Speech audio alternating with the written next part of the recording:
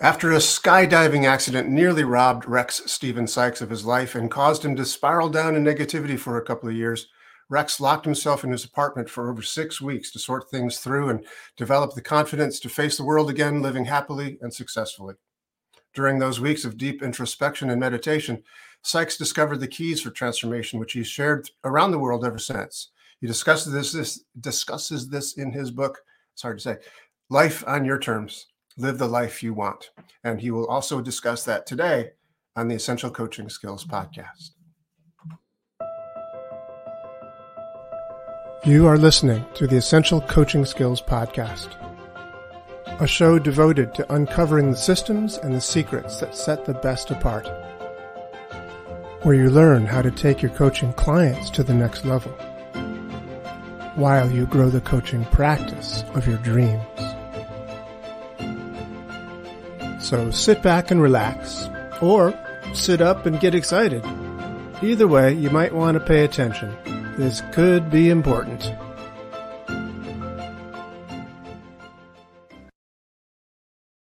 Hello, Rex. Doug, it is so wonderful to see you and be with you again. It's nice to see you as well. And you look like you're on the set. Is that like a Western set there or something? The background? Yeah, you know. Because I know you are the amazing Rex. You do so much. It's amazing. And among them, you were an actor. You've been in. Well, you tell us. I know you've been in a Western because I've seen that on Facebook fairly recently, where you've been in a Western. I've been acting professionally since I was about 18 years old. I didn't know that. Yes, really? Guild. And I act and I produce. I recently produced a movie called The Phenomenon, which is about UFOs and whether it's covered up or not. I was producers on that. I'm into this movie called Shooting Star that came out recently. It's on. Right now it's on Tubi and Roku and different places you can find it. But it came out, I don't know what the year release is. We did it pre-COVID and it just came out. And it might be 2019, it might be 2022. I have no idea. But I act and I produce. Well, how about that? I usually play the killer, the drug addict, the rapist, or something. Oh, typecasting then, basically. Well, it is. And now that I'm older, I play alcoholics and priests. So and or alcoholic priests, as the case may be. Yeah, who are also drug addicts and rapists and killers and complex characters, you might just say. Well, and to think that I thought you were an NLP trainer. It's yeah, well, you know. So this is the Essential Coaching Skills podcast. What the heck are you doing here, Rex? I'm trying to learn essential skills. And where better to learn than from you? Well, that's a very good point. So you are a professional actor since you're 18, and that's been a couple years. So where along that spectrum did you come across this NLP stuff? Oh, I was about 24, 25, somewhere in there. Okay. I had a crisis. I write about it in the book, Life on Your Terms. One of many. I mean, it's just the one I wrote about, but it was the precipitating event that got me involved in a lot of this. From the time I was a child, I wanted to be a mystic and an actor, the two things I seem to have been able to accomplish in my life. And a mystic. And I got into hypnosis when I was 11. My dentist was a hypnotist. My father introduced me to a stage hypnotist. And so I started practicing. I actually started teaching hypnosis, as a teenager to like YMCA classes and things like that. Wow. And but when I was 25, I had this crisis that I write about, the skydiving accident, and it wasn't the accident, it was the aftermath that was the problem.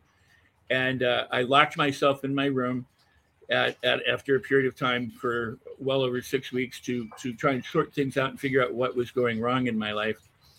And because I had a background in hypnosis and meditation and law of attraction, I've been reading Napoleon Hill's every day since I was a kid too. I just used everything I could to try and get my life back together, and it wasn't working real well. And then I hit on something that did make a huge difference, and I realized I was just asking myself the wrong questions. I was saying, why did this happen to me? Why does life suck? How come nothing ever works out? Why did I do this? How did this happen? Why does the girl that left? How did I lose my career? I realized I didn't want to. At about 3 weeks into it, I realized I don't want to know those questions. Right. What the heck do I want to know that about? I want to know, how can I get my life back? How soon can I feel better? In what ways can I discover confidence? I discovered for myself that life was really about setting a direction, which Wow. direction. So, That's like totally NLP right there. So you sort of invented NLP rather than. my acting coach actually knew more about NLP, and I started with her in '74. And we talk about, hey, if you're looking up to get your line, you're seeing your lines, you know, Right. all sorts of stuff. She'd say, stop the eye movements because on It's camera, 74. 1974. Yeah, I studied with her from '74 to '84, and we remained Wow. friends to the end of her life. Her name was Lillian Chauvin. She was from France. She was a brilliant, wonderful, incredible person. And Napoleon Hill. Here's the other thing: is if you look back into the history, almost all of NLP is in so many different places. It's in the work of Hill and Robert Collier. The notion of modeling, it comes many years before NLP was ever invented. So when I got to when I got to around 1980 is when 79 I read Frogs and the Princess, I think it was. In 1980 I started doing workshops in NLP, and I also moved to a commune, and we were practicing NLP, going to workshops with NLP and training and things like that, and coming back and sharing it with each other. And we had a university. So wait a second now. You had a NLP commune. There was a commune that you no. It was the Rajneesh commune in Oregon back in 1980 between 80 But you and did NLP seminars from via Rajneesh? It was actually 81 when they used it. Yeah, well, the commune was comprised of therapists and like myself and everybody else, and literally some of the most important therapists around the world who'd chosen to take sannyas and leave their everyday life of working in wherever they were and move to either Pune, India, or to ultimately Rajneeshpuram, Oregon. And so we had a collective of just incredible. I mean, I've done every kind of imaginable kind of therapy and body work and energy practice that you can imagine in the 4 or 5 years that we were there. And so NLP was part of that, because we would come and go all the time and go to workshops and go out and come back and introduce things, and it was amazing. It's an amazing journey. And who were you taking NLP workshops from? Well, whoever they were at the early time. I mean, I don't remember all the people at that time. Well, you remember some. Bandler, Grinder? Huh? Bandler, Grinder? Yeah. I mean, ultimately Bandler, and then I worked with Richard for a long time, or we presented programs together and did DHE together and stuff like that. But in the early days, a lot of them were unsung heroes. We would learn from other people, and then or study with master practitioners or things like that. I mean, there was just a whole bunch of where I first learned was not. I didn't go to an official training. I learned from all these other collectives, and then said, I think I want to do this. I want to do this training. Wow, how fascinating! Yeah. Wow! I had no idea about that stuff. I'm so glad I asked. And then I did work for. I was a trainer for. At that time there was a society, and there was NANELP, and there was all sorts of political stuff, and so I was a trainer for both, actually. And that created no end of interest. And you're still alive to talk about it. That's pretty impressive. That is probably the most impressive part of it. Wow, that's so very interesting. I mean, I never even heard of NLP till like the mid '80s. Well, I thought I was an early adapter. The mid '80s is when it started to really kind of catch on, and even for me. But I mean, in the mid '80s, I was teaching seminars already. I started presenting NLP. I ran a meditation center off the ranch as well, and so I would present NLP principles and practices, and hypnosis principles, practice, and meditation. And by the mid '80s, it was pretty well locked in. And then at that time too, a lot of practitioners were a month long. Yeah, I know. Mine was 15 days. I thought it was pretty long, but short. Those comparisons. Golly, it's so interesting. And one thing you said, I also was a follower of a guru back in the late 70s and early 80s. Guru Maharaji was his name. Oh, sure. But I had no idea. The young child? Yeah, he was like 14 or something at the time. Yeah, I remember him. Yeah, I was in college. I met some premies, Anyway, it was good. It was a good time. It was actually a really good learning to learn to meditate like that. I think in light of everything I've ever done, my spiritual journey, I fell in love with Rajneesh, who's now known as Osho.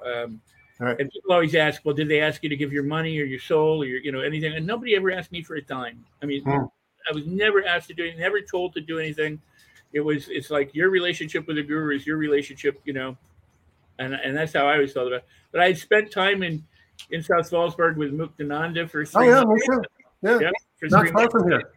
And Satchidananda, who is I think resident in New York, I spent time with him. Krishnamurti, I would spend time in Ojai with him when he was there. So, but I fell in love with Osho, and to this day, it's beautiful teachings. It really is beautiful teaching. Yeah. I went to South Fallsburg and chanted with Guru Ma and Guru Mai. Yes, right. Yeah, there was Mukti and what was her name before she changed it? Chittananda. Yeah, but I mean, and they had not yet. I mean, Muktananda was still alive and hadn't taken things over yet. Changed things, and they thought it would go to the boy, but it went to multi. And she became Guru Mai. Right. Yeah. And while I was there, Marsha Mason, the actress, and Anthony Zerbe were there for a time. So I was like, there's actors here. There's everybody from every walk of life, and you spent time there. It was very austere in some ways. I mean, I did. I spent some time in South Fallsburg, and she also did some satsangs in Manhattan at the Manhattan Center, which coincidentally was the same venue where I first learned NLP from Tony Robbins back in '85. Oh, wow. The Manhattan Center on 34th Street in Manhattan. Wow, that's cool.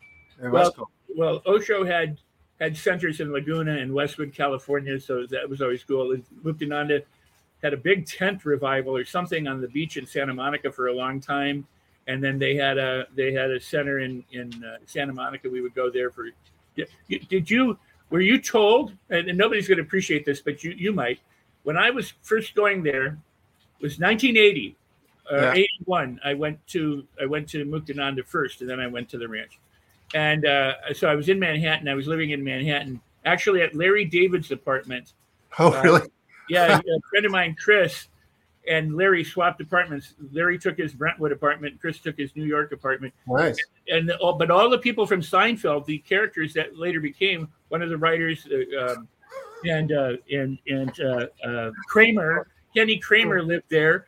Oh my God! And so we would be sitting in Chris was a drummer, and he had a soundproof thing built in his apartment and everything, and we'd be in his apartment, and the door would come swinging open, and a guy named Jimmy would come sliding in like Kramer and go, "Oh, come," and we'd run out and we'd follow him down the hallway to his apartment where he was a writer. He wanted to write screenplays and comedy, and so we would all sit over his head and look at the typewriter of what he had written, and then go back. And Kenny Kramer lived at the opposite end, and Kenny was just a person. I mean, but he ended up with a namesake on the show.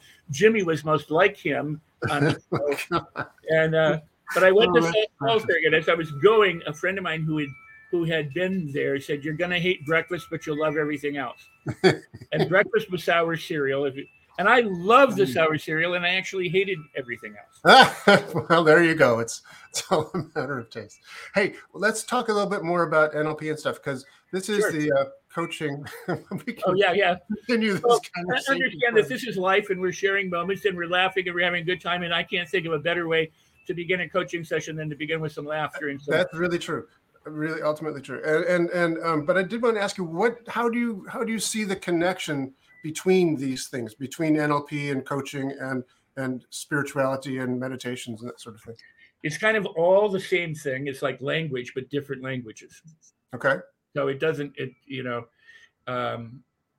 they all have their own unique benefits, their own unique problems, their own unique offerings, and they all address, whatever the focus is. So meditation to me is about letting go and releasing and allowing, and NLP, or the law of attraction, tends to be about making adjustments, but that doesn't mean you can't do it in a state of let go or in release. So there's ways that these things work together depending on the facilitator, or who's practicing it. it's how you blend it. It's kind of like some people like their food all separate on a plate and they eat one food at a time, and other people, put it in the like dinner at the commune, Muktan's commune. They just blend the lunch, and then you eat it. So um, it's all of value, and then it's just a matter of the path that people choose. I think that the main thing that I would like to see more of is benevolent, compassionate facilitators of change who aren't so much into, you have to, my philosophy is you have to be it to do it to have it. I mean, and I'm not the only one, obviously, but when you are it, when it arises from you, then you naturally do what you need to do in order to get what you want to have. And so many presenters of self-help out there, put themselves in the place of saying, if you want a car, you want a house, you want the jewelry, you want the watch, you want the girl, you want the guy, you want this, you want that, then you have to do this stuff and do this a lot and sacrifice and work really hard and give up your family and your free time and your leisure, whatever, so that you can be important, so you can be the kind of person who owns that, so you can have power and have money. And I think it's absolutely the other way around. Mm-hmm. And so the more that people approach this from a release, a let go and allow, and this or something better, is possible, then how they get there, whether they use a ladder or an elevator, doesn't really make much difference, because they're doing it. And so NLP and hypnosis and meditation and tapping, I mean, all these different kinds of things that are out there are of great value.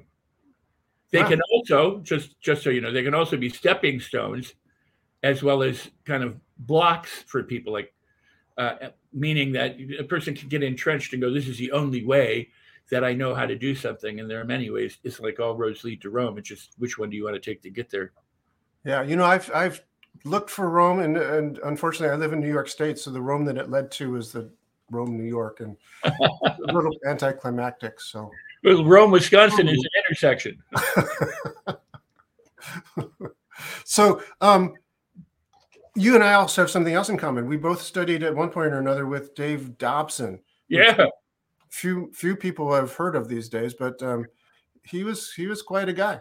I was lucky in about the mid 80s when that happened. And Dave was a wonderful guy. And I don't remember how soon I saw him before he passed, but we had a dinner or something in Illinois or somewhere. And what an amazing man, and the unsung hero in neurolinguistic programming. Many of the stories that other people have co-opted were Dave's stories. So tell us a little bit about that. Tell us a little bit about, because not too many people know him. He had a funny quirk about not wanting people to steal his stuff or whatever. So he wrote a book, but he never published it. It's really hard to get any sort of material of his stuff. So tell us he's the unsung hero of NLP. Like what? Well, I mean, my understanding of it from him, was that he did all the burn stuff. He worked in the burn unit. He did traditional hypnosis as well as his own innovation stuff.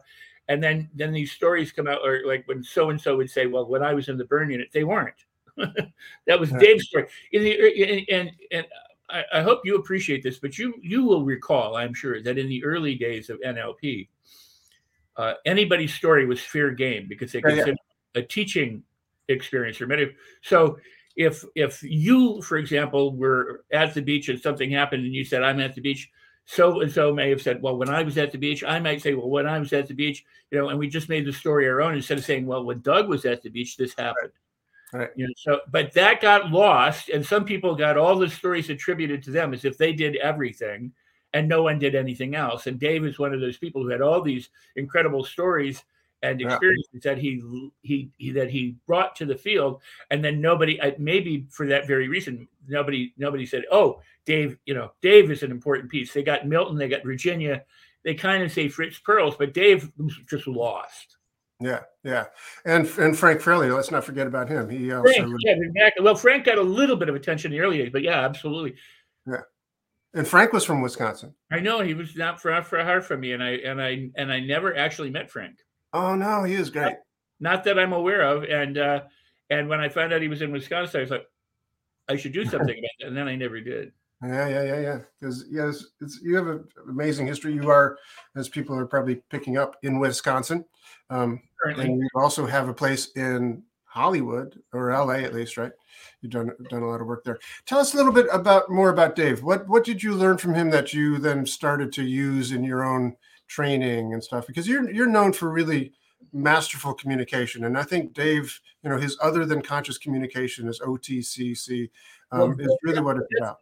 definitely that. I mean, definitely he was the idea of communicating with aspects of another person was very different from anything that I'd gotten from neurolinguistic programming or anything else. The acknowledgement, the rapport that you could create with another, truly a phenomenal and remarkable uh, piece of learning that Yeah. even today I don't think many people see it or get it. I don't consciously present it today. I did earlier, but I haven't in really in years.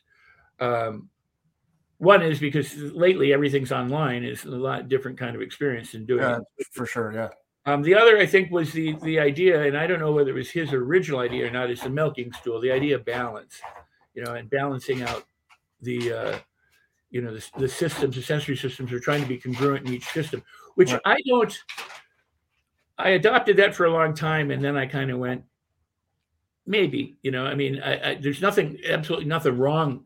I want to make sure that I think it's wonderful, but I don't know that it's absolutely necessary. But anytime that you can create a more harmonious, aligned, congruent experience for yourself with your own self, um, better. And Dave talked about that. It seemed like the early days of NLP, people were so interested in doing things and having people make changes and trying these approaches and making, what technique does this and what technique. And Dave just kind of went, the human being is phenomenal and beyond anything that we know. And there's ways to communicate with it. And you need a good relationship with yourself.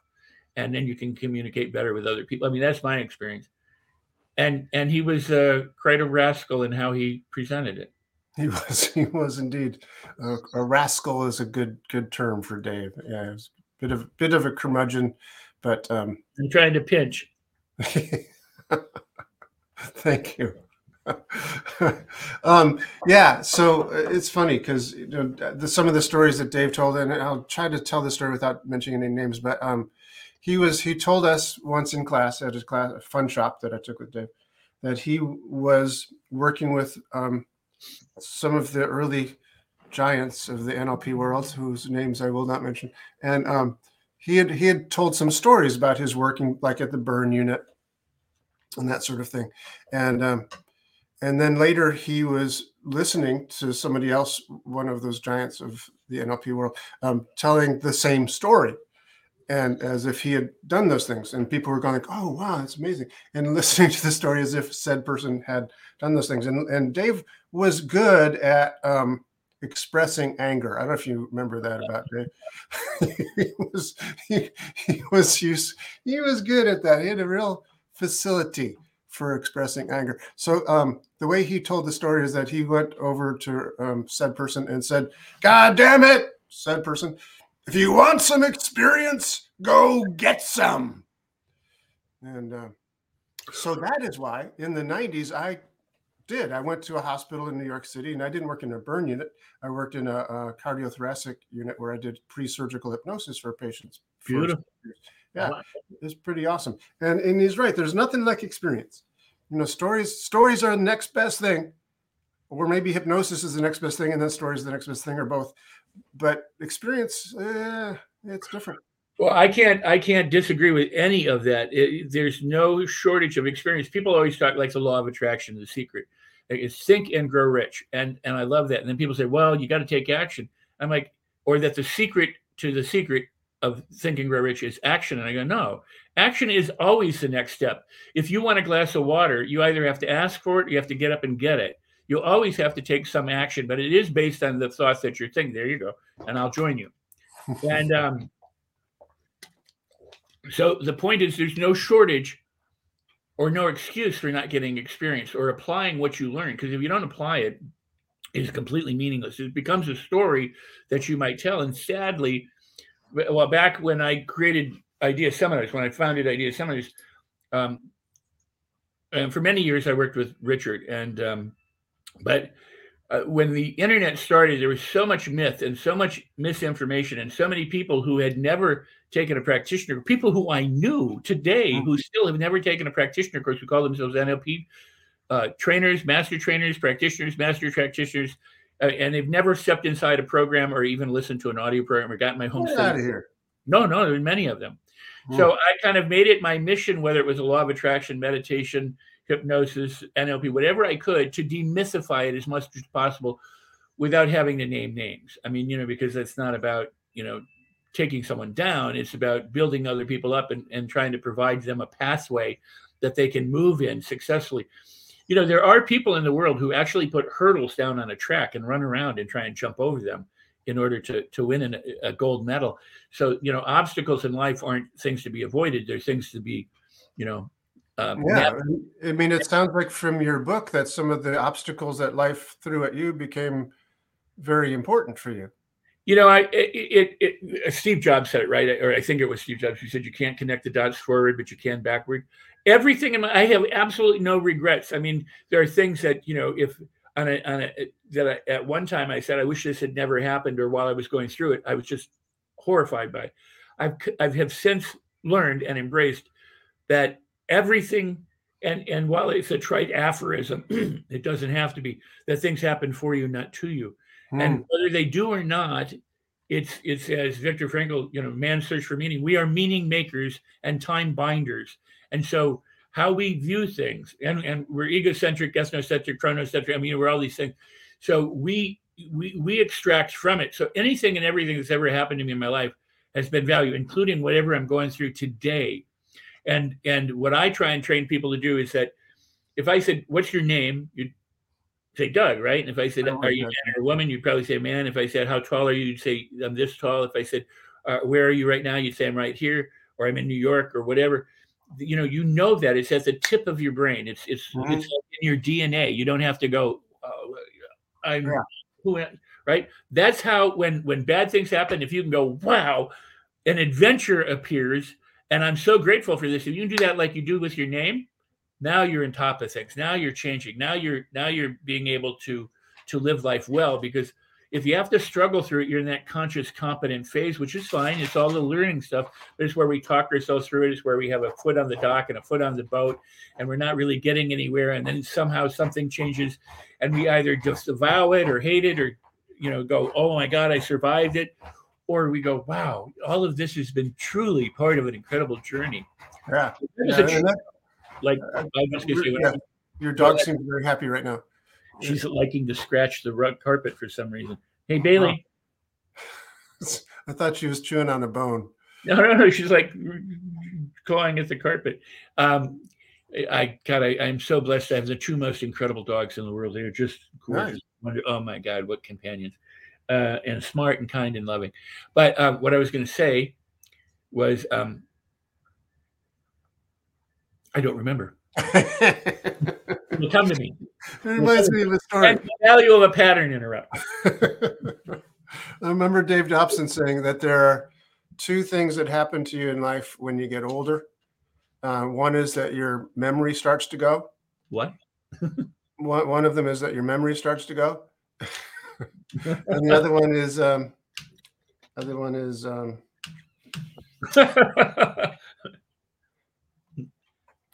it's gone. I love it. Yeah, good old Dave. But we were talking about things that happen. I always say it's dog shit or diamonds. You have a choice, and it's because based on my experience in my apartment, it's about direction. Do I want to choose dog shit? Do I want to choose diamonds? And every moment of the day, of every moment of my life, I have the choice. And I remembered what I was going to say. When I was a child, and this is a common experience for many, many people, parents would take us on a road trip. I would lie down on the floor in the back of the car and go, "Are we there yet? Are we there yet? Are we there yet? Are we?" And even in my early days of traveling and career and things, where I'd be on a plane all the time, I hated to travel. I hated to get there. It was okay for me to get there and be there, but I didn't want to get there. I didn't want to check into a hotel. I didn't want to take a cab. I didn't want to be on a plane. I didn't want to do any. I didn't want to pack. I didn't want to unpack. I just wanted to be there, teleport. What I've learned is that there's no substitute for the journey. the destination, you always have a great destination that you want to accomplish, in your life, but you may or may not get there during this lifetime. Hmm. How you journey is what's most important. It's That's nice. and because everybody dies in the middle of something, right? The very few people get to complete what they're doing, and so let's make the moments magical, miraculous, magnificent, and memorable, and celebrate everything. Because if you consider something a problem, it's a problem. If you consider something a blessing, it can be a blessing. And it's all how you look at it. And that's the value of what I've learned from meditation and NLP and hypnosis and Dobson and all these incredible people, and Napoleon Hill and the law of attraction and Muktananda and Satchidananda and Buddha and Osho, is that there's no substitute for here and now. Beautiful. Yeah. My friend Dan Millman teaches that all the time. In fact, he's got a little clock that says, now. Right. Well, I mean, people fail to realize that there is no past and there is no present. I mean, energy is equally distributed here, now, then, and there, but time is a human concept. There's no time without. Oh, yeah. I know. I was teaching yesterday in my NLP class. I was teaching a timeline. And they said, this is all made up, right? This is all made up. We invented time. Human beings invented time. And we can do with it what we want. But it's always now. It's always here. Where are you? Here. Where? What time is it? Now. Always. No matter where you go, there you are. Well, and that's very beautiful. And I read a book back in the 70s. Two things really kind of changed my life in terms of just accidental articles. I'll mention those in a second. But people. I always tell people, if you drag around your past, your hurts and all that stuff, it's like if you wore every single piece of clothing you've ever had in your life, you wouldn't be able to move right now. Right. And yet people do that. They and sometimes they're proud of it. You have no idea what I suffered through or how bad they don't want it, they don't like it, but they're familiar with the pain and the discomfort, and it's their comfort zone, and so they don't leave it even though they suffer in it, and that's truly sad. But in the past, when they were going through whatever it was, they weren't going through that in the past. They were going through that in the present. And the same thing will be true when you get to your future. That future won't be in your future. It will be the present moment. So two things I read. The one was somebody said, how do I live in the present? I wish I could remember the source, but they said, how do I live in the present? If I have a meeting, I know I have a meeting in the future. They go, well, you plan your meeting now. And when you're in the meeting, you're in the now. So don't worry about it. You're always going to be in the now. And I was like, yeah, that makes sense. Okay, so I can plan for the future in the moment, knowing that that's what I'm doing, but I'm enjoying this moment. Okay. Right. The other thing was a magazine from Leonard Orr, who was the founder of one of the founders of the Immortal Movement kind of thing. Yep. And I found it and I tossed it in a drawer. I went, oh, this is bullshit. And I threw it in a drawer. And when I was moving, I pulled it out and I happened to kind of flip through it and I read it and I went, the one thing I've remembered to this day, and I remember very little else, is he said, some people fall out of an airplane and get up and walk away. They survive. I actually had a girlfriend who did that, fell like from a mile up and lived. Oh my God, really? Oh yeah, and lived and didn't kill herself. I mean, didn't break everything and bone her body. It was amazing. Right. The chute didn't open. And you know how I found out about it? I was walking through the living room and it was on hard copy. and they mentioned this name and I went, what? She was a girl that, we spent a lot of time together at one time. And yeah, she had. And she had never mentioned to you that, oh, by the way, I fell in a mile. No, this was afterwards. I was married at this time. Oh, okay. So this was afterwards, but I was like, holy crap. Right? But he said, some people fall out of an airplane and live, and other people trip over the carpet in their living room and die. Yeah, that's true. I have a question for you. What is a good height to die from? And I was like, because it's all about our beliefs. And so really what my work has been about for 40 years has been about the placebo. I got into the whole notion of attitude and the placebo and belief at the time, and how our beliefs shape and what we see in the world.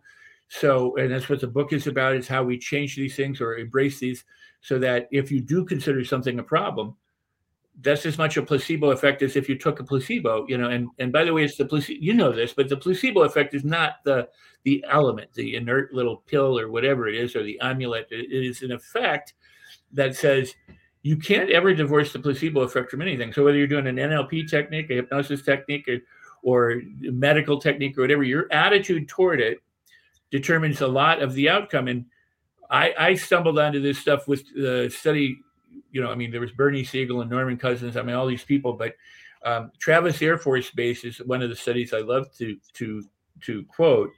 Did a study on 157 cancer patients and determined after the study that attitude toward the treatment was a greater predictor of the success of the treatment than anything else.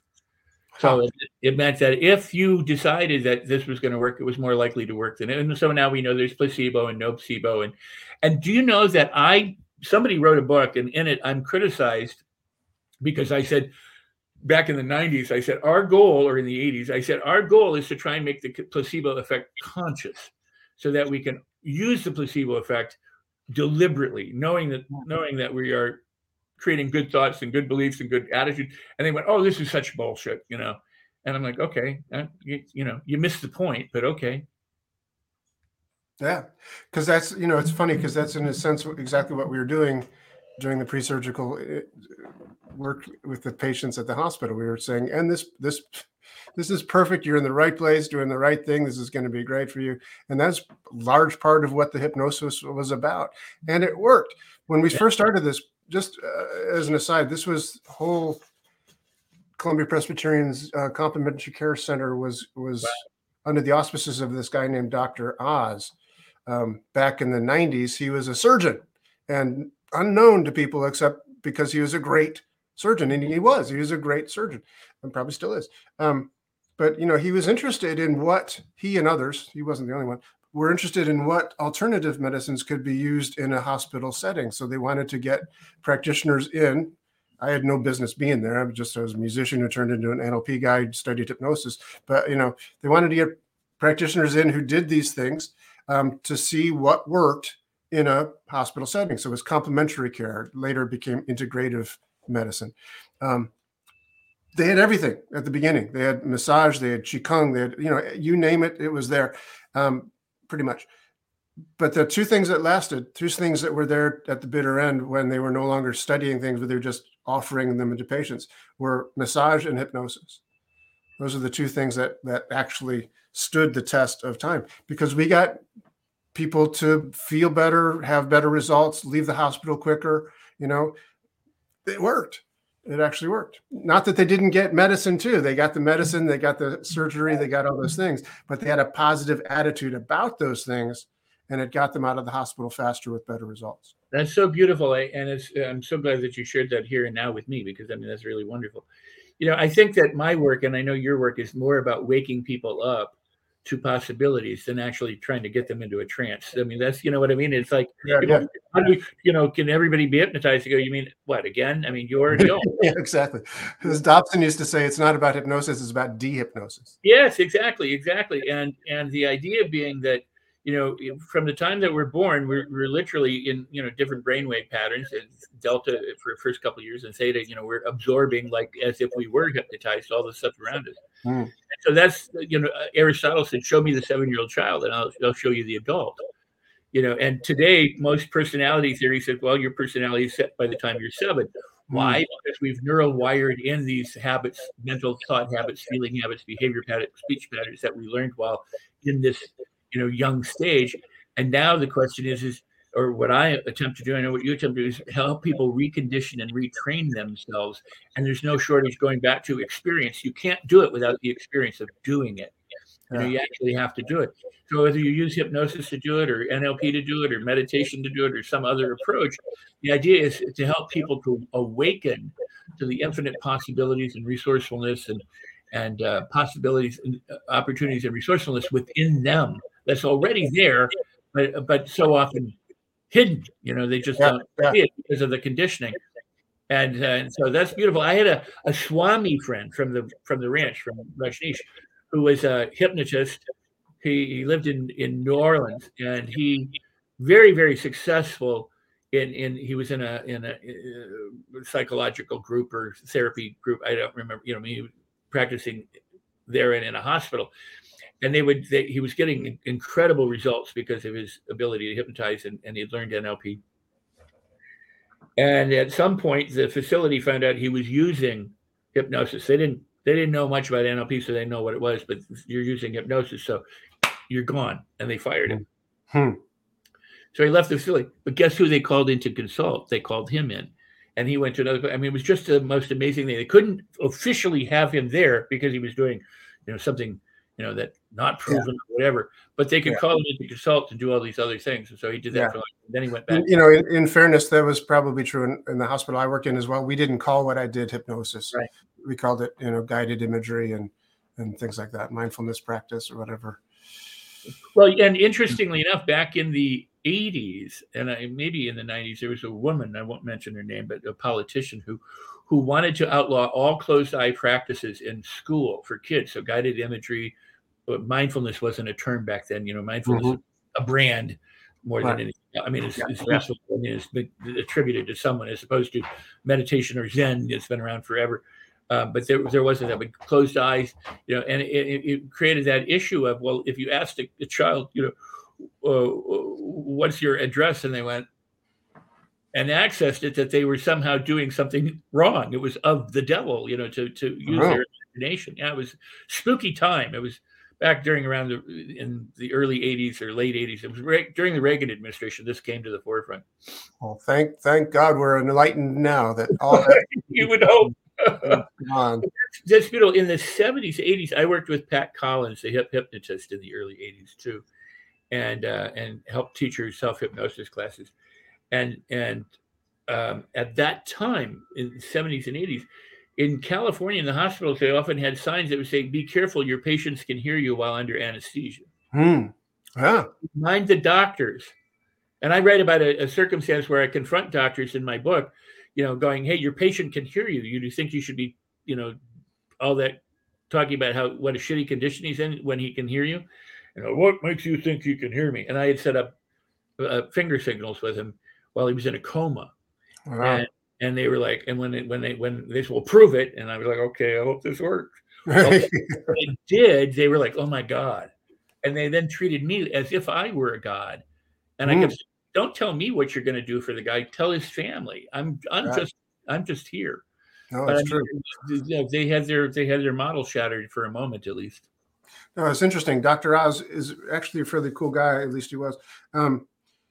He said that he was once in surgery, doing heart surgery. The guy was totally anesthetized, and I've seen totally anesthetized people. It's like, is that a corpse? They're just motionless, not moving, barely breathing. And this guy was out. He's open heart surgery happening, but he was bleeding too much. And so Oz said, so I leaned over and said, "Bob, you can stop that bleeding now. Go ahead and stop that bleeding now, Bob." And he did. And so during this period of time that I was there, we set up a study where we would have, with headphones during surgery, they'd give them word pairings. So instead of the opposite, black, white, we'd have black, brown. And we'd repeat that a bunch of times on the tape during surgery. So these people would go, and then we'd give them a test afterwards. So just out of curiosity, just do this little word pairing test. They didn't have a clue what it was about. We didn't tell them we were going to be doing what we did. They signed up for a study, but they didn't know specifically what the study was. And so it was amazing to see how many times people would, when you think of the word black, what do you think of? Most people, if they hadn't gone through this, would be, black, white, whatever. And it's amazing that it wasn't like everybody, but a much higher number than you'd expect were giving the word pairings that we had into the tape. I'll share a study that Thelma Moss, I worked with her for a long time. She wrote The Body Electric. She was a yeah. I remember that. I loved her. She spent years with her. But let me first tell you a story. I still have the scar. Before I got married, I was in my fiance, prior to even being a fiance's apartment, and doing dishes, and she didn't have a dishwasher, so I was washing in the sink, and a bowl broke something, and it severed between my fingers, and it was big cracked open like that, and it was pouring blood, and I didn't know it, and I pulled my hand out and went, "Stop!" And it did. And the weird part about it is we got to the hospital to stitch, and the doctor is like, how did you stop it? She goes, "He yelled at it." He yelled, "Stop," and it stopped. And the guy's like, "Really?" That's pretty amazing. More blown away. I mean, I was blown away too, but she was blown away. But I was like, "Stop!" Wow, so you invented hypnosis and NLP. That's amazing. No, I didn't invent. but so much of this stuff is available to us. So that's the stuff that we just don't know. I mean, it's always been here. If it's eternally present, it's never been a moment that it hasn't been there. It just kind of unfolds or manifests in different ways. And, mystics from long ago were doing all these things. They might not have had the same language that they did. Or, once we got televisions and radios, we could talk about some modalities differently than the experience. But you go back, you can find people saying, make it big and bright and, all these kinds of things, but they didn't have the same kind of, vernacular or they understood what it was doing. They just didn't have the, all the, here's the list that you can draw from, so I remember people, talking about distance, for example, like pull it close or move it far away. I remember it big and bright and colorful and step into it, all this kind of stuff and feel these things and really feel like, I always tell people one of the most important things you can learn to do is learn to visualize and feel at the same time. So imagine doing chin-ups. And when you do a chin-up, imagine your fingers wrapping around, or climbing the ladder, or, doing something but you feel that, and if you can feel your fingers wrapping around the pole, then imagine what it takes to pull yourself up if you've ever done that. So they actually feel it in your muscles. Because a lot of people just go, okay, I got it. But that's not it. You actually have to imagine going through the thing so that you feel it. That's when, it's, I mean, I'm not going to say that it's more powerful, but that's when it seems that it helps people to unlock a lot of stuff, because now they have a feeling or kinesthetic or, whatever you want to call it, aspect to it that they otherwise, it's just this airy fairy kind of image in their head. Which is akin to what Erickson was doing when he learned to walk again after his polio. Hey, Rex, I'm realizing we're just about out of time. Well, we're just getting started here. This has been a treat, and you have done so many incredible things, and I'm so glad to call you a friend and to hear experiences that I hadn't heard before. I know things that you've done and accomplished. Would you be willing to come back and do this again sometime? Because really, I feel like we have just scratched the surface of what you have. Absolutely, any time. This has been a wonderful, beautiful time for me. So I thank you and I'm honored to be here and privileged. Thank you. Hey, in the meantime, if people want to get hold of you, how do they do that? Because I know you do a lot of coaching and work with people. So do a lot of online stuff. I'm currently teaching a Napoleon Hill program. I'm starting another one, the Principles of Napoleon Hill and Think and Grow Rich and that sort of thing. And I do, I've got the Ultimate NLP Home Study course online and how to get people to do what you want and mind design and other things. They just go to Rex Sikes, REXSIKES, my name, rexsikes.com. And they get a free gift when they get there, and I have a newsletter there as well. And nice. My book, if they get my book, I give away a free training. They get the book, they go to Amazon, they bring back their receipt code, and they get a $497 training on the Mastery Loop, which is mastering your thoughts, your feelings, your speech, your behaviors, and to maximize and increase the kind of results that you get. And just, as a little plug for you, you'd make great products, because the first time I ever heard of you, Rex, is I got a tape set from the IDEA seminars that you did about public presentations and stuff. Michael Halbfish had turned me on to it. So, was it a true tape set? I mean, because we put a big one. No, it was like I don't know. Oh, it was the big sets, yeah. 24 sets, 24 tapes or something like that. Yeah. Well, was that the Ultimate NLP Home Study course, or I don't remember. Because we put out training sets and master practitioner sets and everything. I thought it was trainers training, like how to do presentations. Oh yeah. Oh, I love that. Yeah. Good stuff. I love doing that. That's training people to present. Yeah, it's just to make an application of all this stuff, and I love doing that. It's great to see people excel. Yeah. All right, we're going to sign off. Thank you so much for being here. Really, really appreciate it. Really fun. Oh, thank you. Okay. This has been the Essential Coaching Skills Podcast. Thank you for being here. It's a pleasure seeing you again. Hope to see you again real soon. Come back next week when we have another gripping and exciting episode of the Essential Coaching Skills Podcast. And if you want to, you can find out more about us, each and every one of us, at essentialcoachingskills.com. Thanks.